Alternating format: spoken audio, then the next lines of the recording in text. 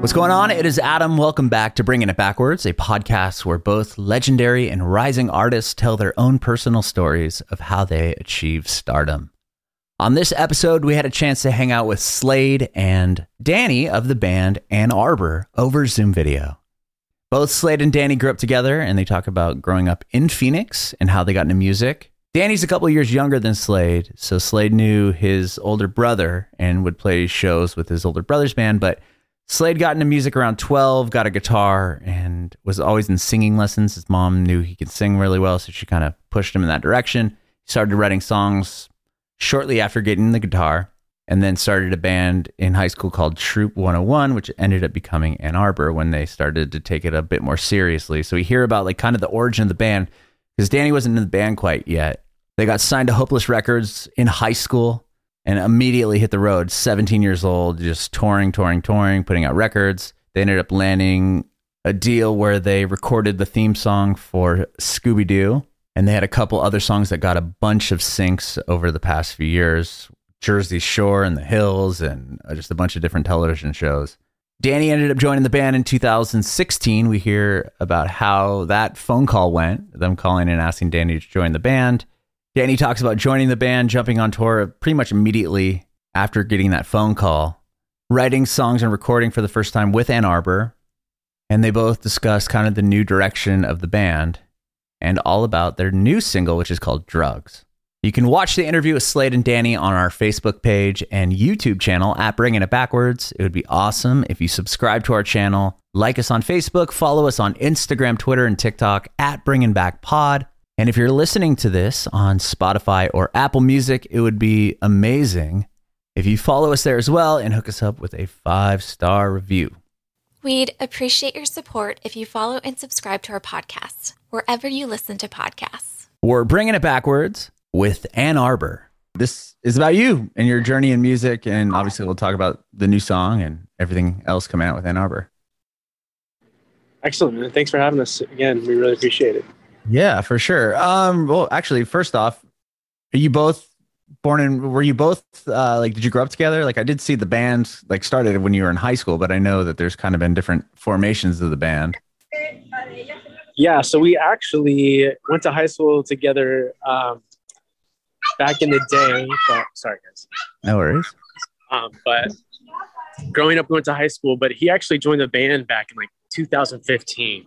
So the earlier days, he was always, a friend of mine back in school, kind of just mutually hanging out. I mean, I was more friends with his brother, to be honest. And once it came time that we needed another, member, we went straight to Danny because he was always a good friend of ours. So rad. Awesome. So both of you guys are from Phoenix? Yep. Yeah. Okay. What was it like growing up in Phoenix? Hot. Hot. Yeah. I'm from San Diego, so I know a little bit about Phoenix, but I've only visited, so I wonder what it's like growing there. My birthday is in July, so almost every birthday party I had growing up was a pool party. Like that was just the thing to do, and that's pretty much how you spend every single summer. Is you wake up and jump in the pool and hang out there as much as you can all day. But a lot of skateboarding, a lot of getting into trouble. I know I got into a lot of trouble when I was a kid. Yeah. A lot of people in houses and all that kind of stuff. What about houses? Sorry, I cut you off. Teeping. Oh, yeah. Houses. Kids don't do that anymore. Dude, what's going on? What? It really bums me out because I saw one like a year and a half ago. I saw a house teepeed when I was like walking my dog early in the morning. And I was like, yes. Someone out there is still keeping this alive. But, is it because everyone has like a ring light now and they just be busted like immediately? I feel like that's part of it, but I also feel like kids are so overstimulated now, like with how great the internet's become and phones and TikTok and all that kind of stuff. Like we used to do that stuff out of complete boredom. That's a good point. It was like we're all sleeping over at a friend's house. Yeah. Right? We've played 10 hours of Halo. Like, what are we going to do now? And it's like, I don't know. We're going to go toilet paper a house. Yeah. If we don't go get ourselves in trouble, we're going to die of boredom. So. That's so funny. It's funny. I was actually thinking about this the other day. The same thing, like why kids don't TP houses, because a kid that his mom was always, she worked late. And so she'd come home at like midnight and she'd always drive us to TP a house. She had like the getaway van. It was so amazing. That's what's up. My mom did that for us once, but the mother of the girl whose house we were TPing came out. And so we ran to the car and we're like, Mom, drive away, let's go. And she didn't. She waited and then had a conversation with her mom. Oh, and then she drove you back in the morning to clean it up? Yeah, exactly. Oh, man, that's funny. Gotcha, man. I used to do power boxing, so that was a whole different level, guys. What's power boxing? You go to the power box to the house and just flip the switch, man, and then everything turns off. I'm telling you, it gets really bad, bro. I can't even tell you the story. Oh, man, you're like shutting people's refrigerators off. Like, that's a big one. Dude, it was not right. I'll tell you that. I definitely regret it. But there was some good moments in it that I will never forget. So yeah. Oh, that is funny. Yeah. I'm glad I have a lock on mine in case people are still doing that. Wow, that's awesome. Well, okay, so Slade, how did you get into music? Well, my parents, man, they've always been listening to music. Nobody in my family can actually play an instrument, which is funny. But they loved music. So it was always a part of my life. And I was always listening to like pop or 80s music or I don't know, whatever it was. But yeah, they bought me my first guitar. And kind of since then, I just I had a girlfriend and then wrote a song about her. And then that was about as far as it went. I mean, it kind of started off from there. So there you go. How old are you when you got the guitar? Ooh, I was probably like 12, maybe. Okay. Yeah. Did you immediately come obsessed with it, or like was it something you were just picking up and putting down? And well, I was taking singing lessons for like I think a couple of years because I was always singing, and my mom was like, "You need to do something with that," and I was like, "No, it's for girls." But you know, I was a kid, I didn't really have a choice. Put me in singing lessons, and then when I got the guitar, I think it just kind of clicked, man, and it's like never stopped. That's awesome. Are you happy your mom put you in the lessons, singing lessons? I wasn't at first, obviously, but I'm definitely very, very, very happy that she did that because I would have no experience. You know, I was self-taught on any type of instrument that I played. So when if she didn't, you would sound like me.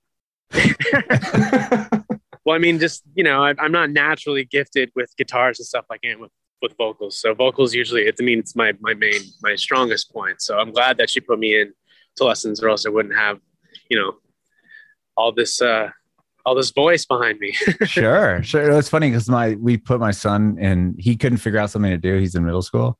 And my wife's like, we were like, okay, if you can't figure out something to do by this date, then we're going to choose something for you. And she threw him in chorus, and he's still so pissed off at us to this day that he had a concert last night, and he's just like, I better not be seen. People better not know that I'm like, he just like totally avoids it. But I've told him like 5 or 10 times, like I've interviewed like thousands of people, and a lot of them were in that. Like, it doesn't matter right now. Yeah. But when you're selling records and touring and playing with your favorite artists, like, no one's going to ask if you're in I mean, I asked, but like, no one's going to remember that you were the kid getting in chorus. You might not even get made fun of, but he doesn't either, which is the most hilarious thing about it. It's like, dude, no one cares. Yeah, nobody cares. Yeah. Trust me, this is a great option.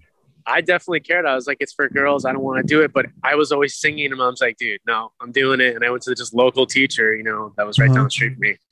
So it's just crazy. Do it. Don't be afraid. I love that. I'm going to show him this clip. Yeah.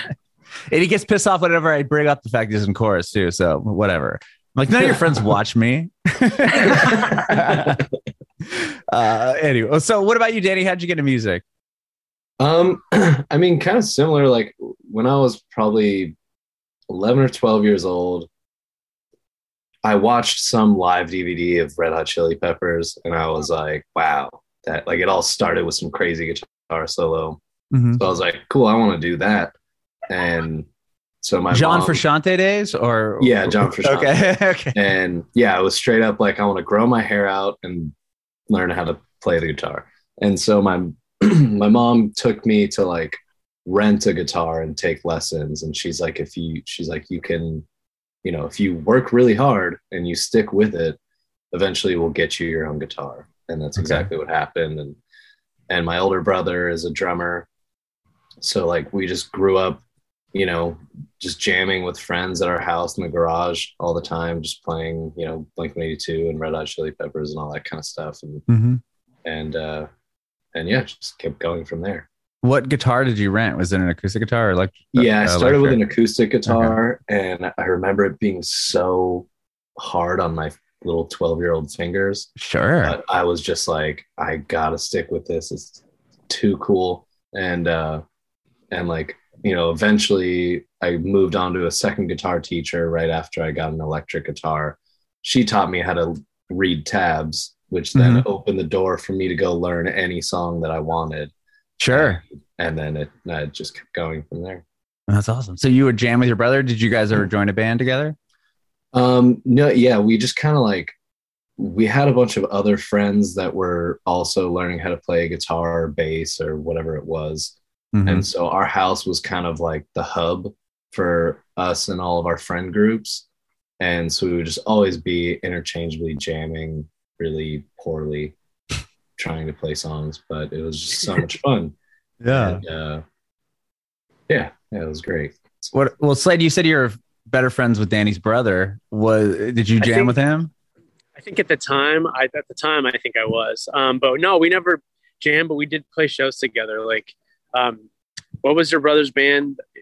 Something of a he had a band. His like first band in high school. His first band was called The Evade. And they played a Battle of the Bands with Troop 101, which was Anarbor's first name, at a church, like right across the street from the high school we went to. Right? Yeah. I remember that. St. Andrews. Yeah. Yep. Was that one of the earlier shows for Troop 101? Yeah, I mean, we were gigging like Battle of the Bands. We thought we were really cool, but we had no experience. We were just a bunch of kids just jumping on a stage and playing like songs in a garage. We thought we were way cooler than we were. It was pretty cool. Was that the first band that you were in, Slade? Yeah, for me, yeah, that was the first band that I actually ever joined, and it turned into Anarbor. So it was the same members. We just changed the name because it was getting more serious, and we hated the name Troop 101. It was just like on the fly type of thing. So once we came up with Anarbor, that's when the band kind of got more serious. But yeah, I've only been in one band really until I decided to take it into a different, genre and stuff. But that was my choice. But. Sure. But wow. Okay. Well, I want to talk about that. So, because from what I read, you guys got signed pretty young, right? You were in high school and Hopeless Records signed you. Right. Yeah. So we got signed right out of high school, like right around 2008, 2009. And basically, skipped college, all that. And they just threw us on tour. So we toured for a long time. We went on, Take Action tour, did Warped Tour probably 3 or 4 times. And then, which is crazy. Well, real quick to go back a little bit before that, how did that, I mean, you changed your name from Troop 101 to Anarbor, and like, obviously you're like, we're taking it seriously, but you're still in high school at this point. So like, what was the change? Like what changed? Like, were you pulling pretty big crowds in the area where you guys were playing? Like locally, did you have a pretty big following? Like, how did that even stem into being signed to a label like that? Yeah. So basically we were just playing the weekends, playing the bigger shows in Phoenix. We just played so much that we kind of grew a small following in Phoenix. Mostly our friends, it was mostly just hitting up your school and putting a flyer up, the paper flyers every day. But I mean, it took us from playing Skateland, that was like our first show. We sold it out, not knowing that we would. But what is Skateland? What is that? A skate park? It's like a roller. Roller rink. Yeah. Roller. Okay, I'm thinking like a skate park, like skateboarding park. It's not there anymore, is it? It is still there. Dude. It is too. We should play a show there. People are still roller skating. That's amazing. Yeah. Oh, Slade, we're losing you a little. Oh, you got a little robotic. The joy of Zoom. The joy of Zoom. Slade, go back closer to the building that has the Wi-Fi you're using. It's all good. That's the joy of editing too. Yeah, he's at like Disneyland. I'm in Disneyland for a wedding. You're at Disneyland and you're doing this interview with me? I was at a wedding and I thought the wedding, dude, that's been like a 3-day wedding. There was a brunch that happened. And now I'm like, I thought it was over. And then my lady's like, we have our brunch at blah, blah, blah. And I'm like, what is this over? What is happening, bro? You're like, I didn't know I was marrying these people. We were going hiking with Goofy at 2.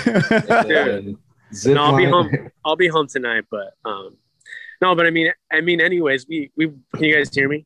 Yeah, you're all good. We played like LA on the weekends, and we would like maybe like do a couple shows, like, you know, Roxy, and then something else like a house show or something. And honestly, playing that for a whole year, like just playing weekends, even with our parents driving us out there, that's what brought record labels to come see us, because we kind of drove like a little buzz just playing with all these local bands from LA. I mean, these kids are getting driven out. It must have been a thing. Like these young kids, they're in high school. They're getting driven out from Phoenix to LA to play like the, you know, notable venues like the Roxy. I would imagine like there's some little buzz in town. Like who the hell, who are these kids? Yeah, kind of, man. Kind of. And it was also because we were so young that I think that's why Hopeless was really interested in us, because we were, you know, we were dedicated to what we were doing. It's hard to find dedicated people that can play all the time. And especially back then when you don't know what your future is. So we definitely took a risk, and our parents were really cool about it. That is awesome though. Yeah. And so you signed with Hopeless Records.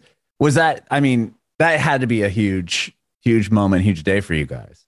Yeah, that was huge, man. I mean, I remember our parents throwing a whole party for us, and, you know, getting that first tour and being like, oh my gosh, we're leaving. You know, it was intense, man. It was definitely it was a good change of life for me, because I was at school doing nothing, you know, so. Right. And then you finish school and they're like, all right, you're going to go on tour. See you later. Yeah. I feel like I grew up really quick, because the people that we were touring with were a lot older than we were. So everybody that we were hanging out with was like, well, you guys are only, you know, 17. And we're like, yeah, smoking cigs, you know, that we were cool. Of course. Right. Yeah.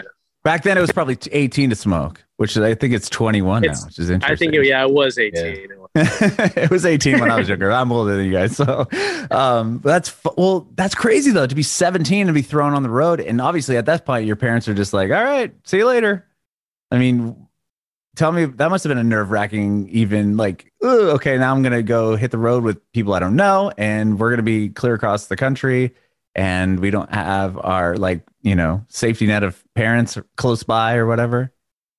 Dude, it's terrifying. I mean, lucky for me, my dad is pretty, you know, hardcore. He's kind of a rugged guy. He's a farmer. So I grew up kind of figuring out problems as they go. So, you know, changing the tire here and there, I already know how to do all that stuff. So I'm good at solving problems, but I'm not really good at, I guess, the efficiency of it. So it was harder than we thought. It's taken a lot of years to get it down and touring and stuff. But the beginning was definitely a struggle, man. I'll tell you, car accidents, you know, forgetting people at a rest stop, somebody getting too drunk. It goes on and on.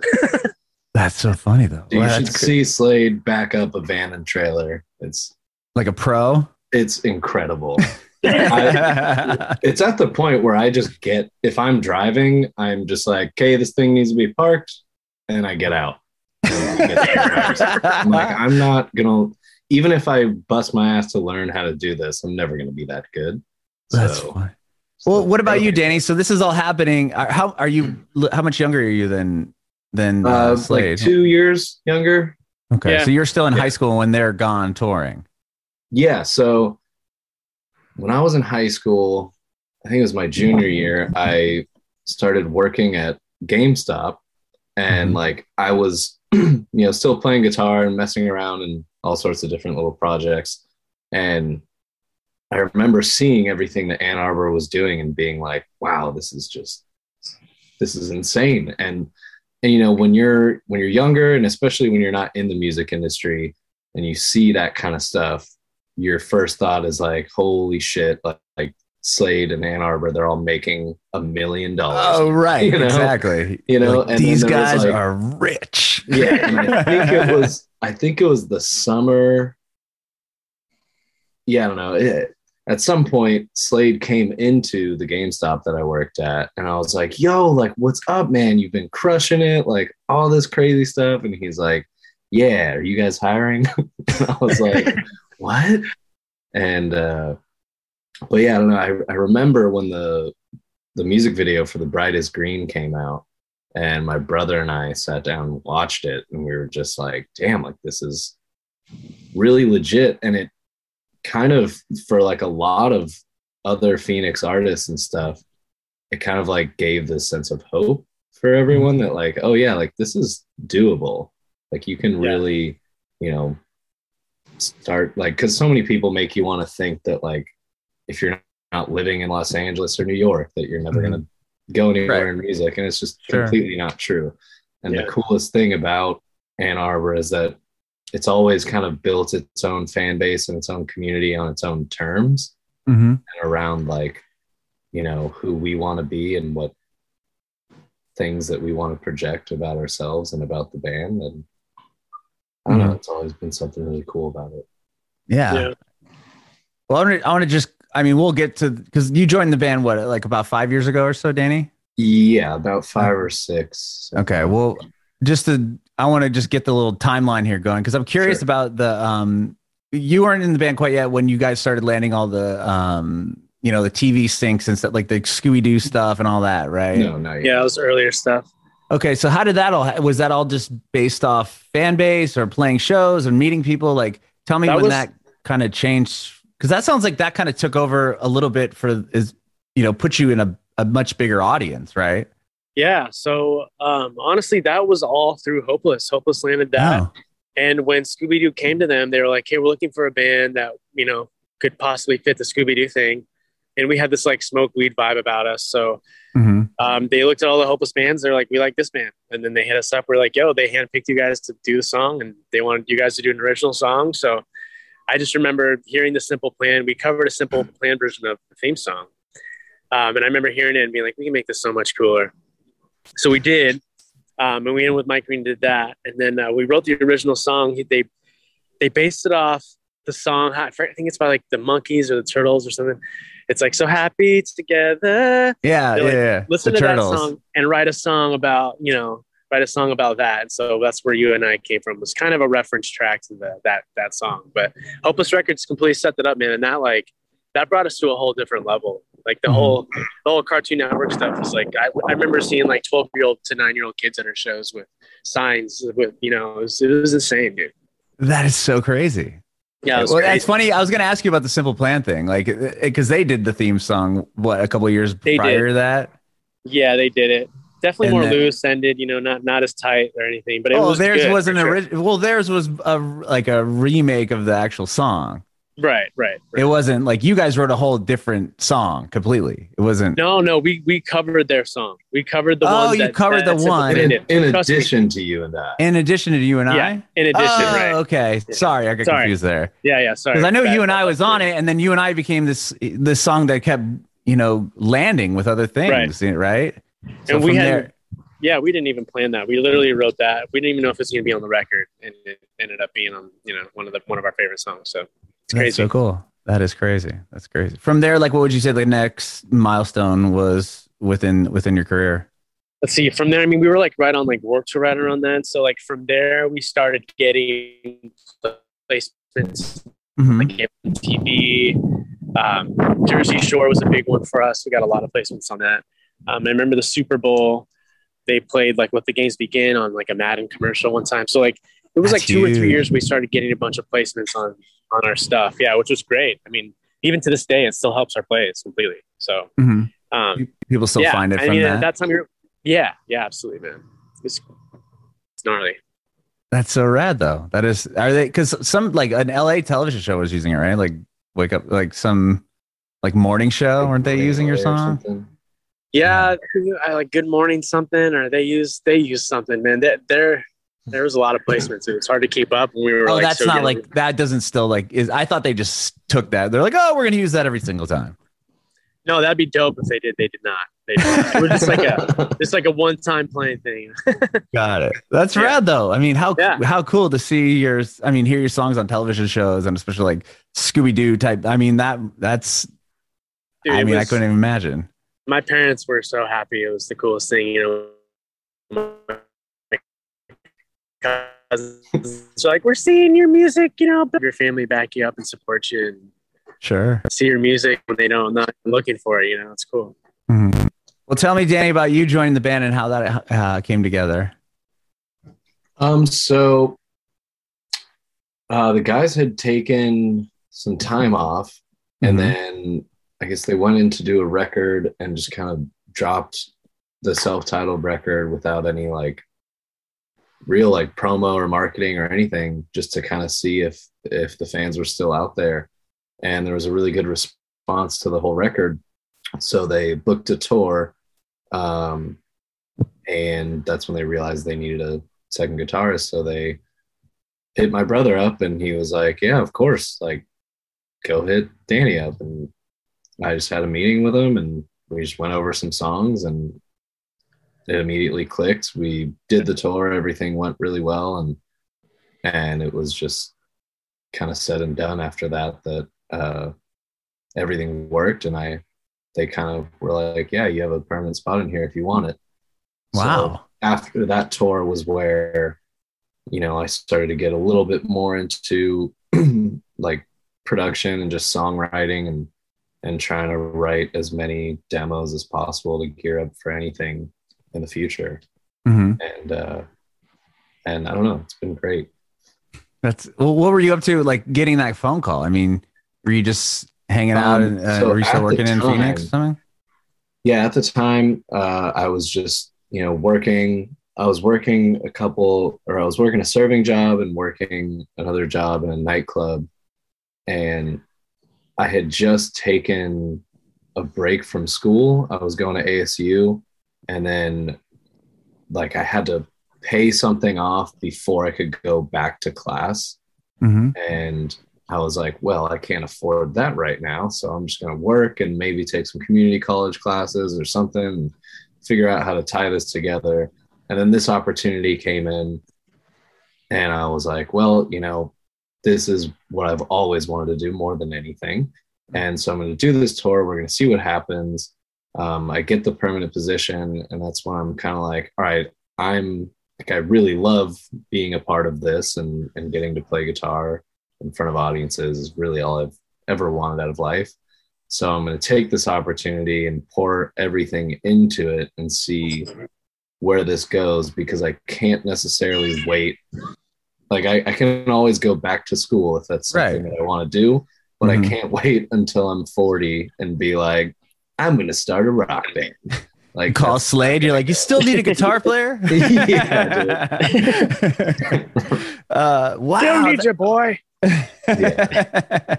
Wow, that must have been such a huge phone call though, to see these guys, and be like, oh my gosh, their band is doing these huge things, and you're watching their music video, and now they're calling me to join the band. Like, what? Yeah, I mean, it was really cool because it started as like at the time I was doing a lot of like hired gun guitar work, where I was just like playing for different pop artists for their shows.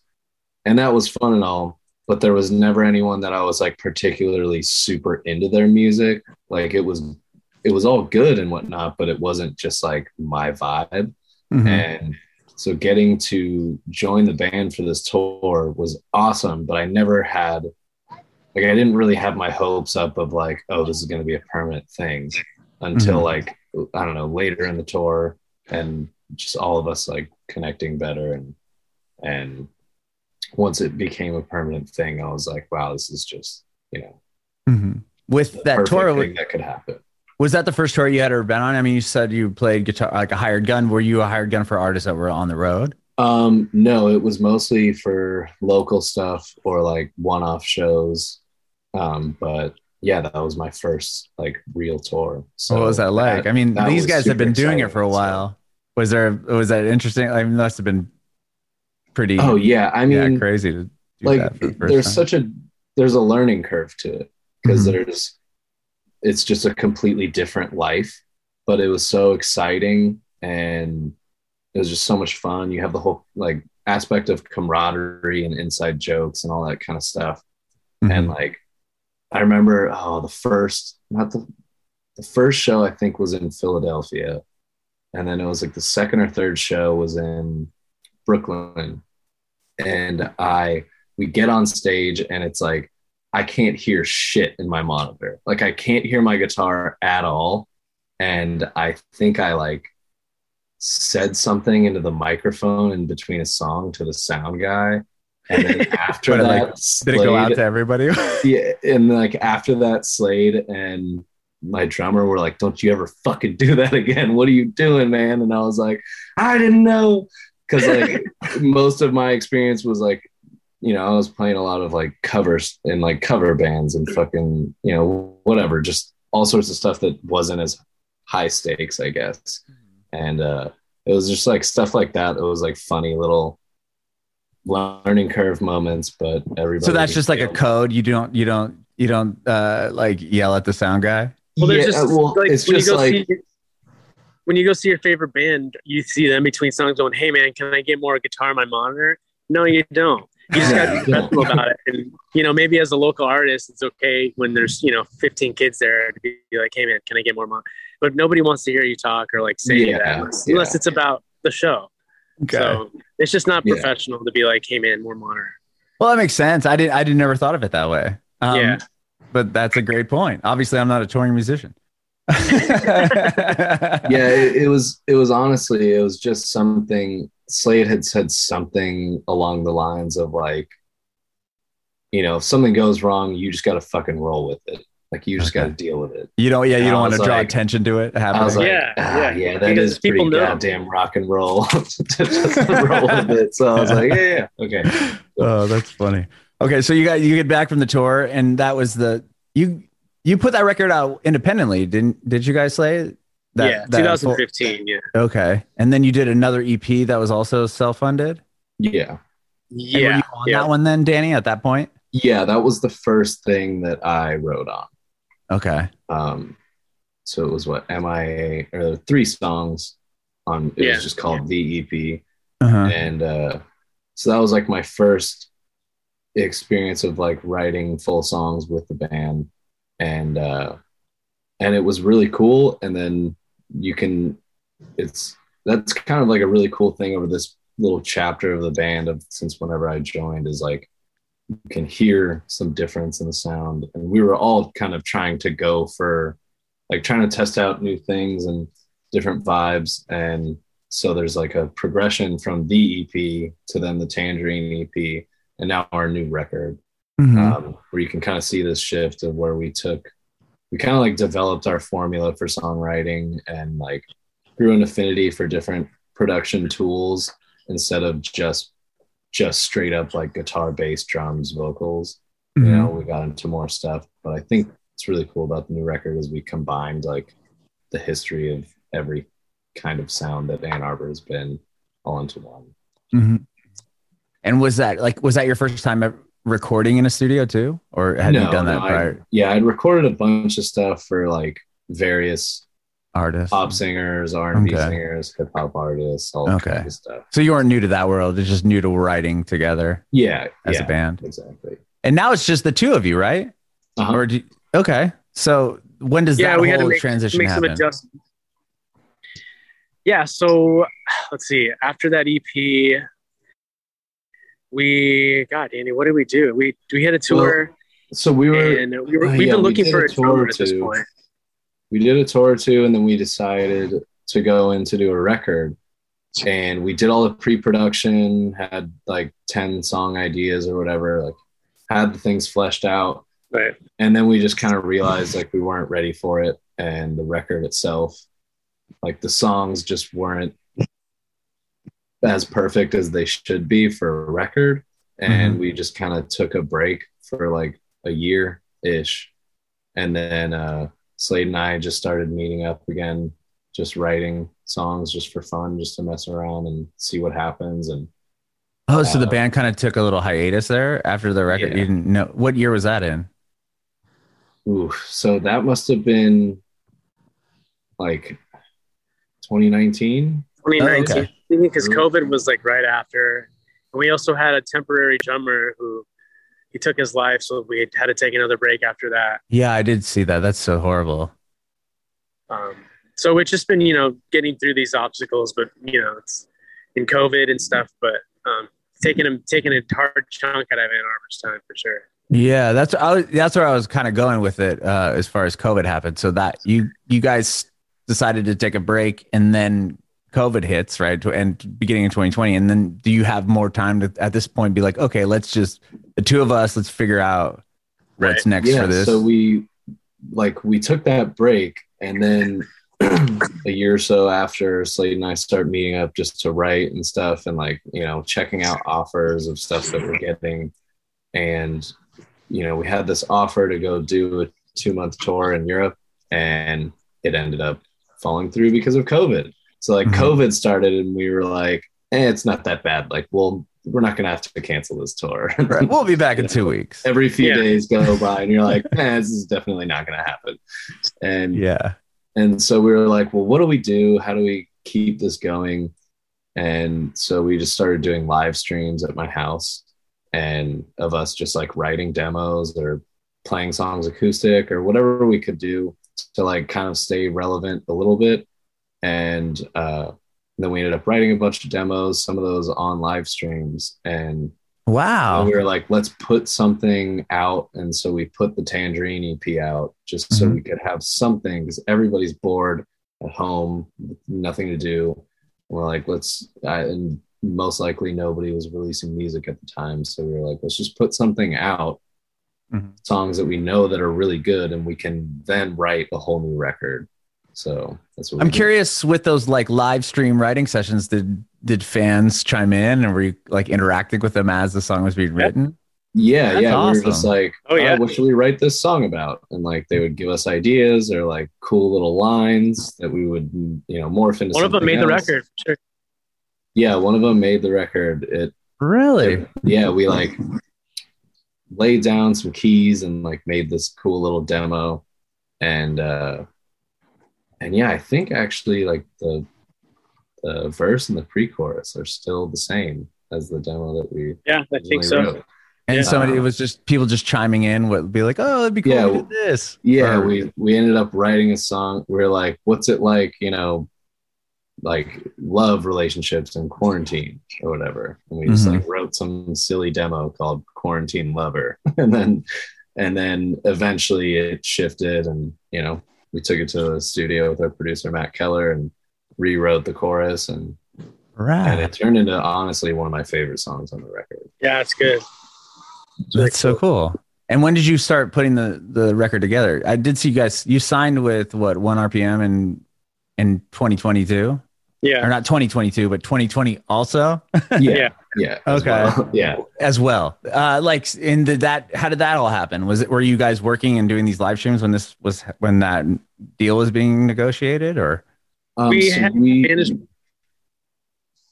Sorry, go ahead, Slade. No, we just had a new kind of, I guess, management come in and kind of pitch more stuff to us to keep us active. And one of them was good friends with 1 RPM. So we had a couple of conversations, and they seemed to be really interested, and we're going to work really hard for us. So we mutually just connected pretty well. That's rad.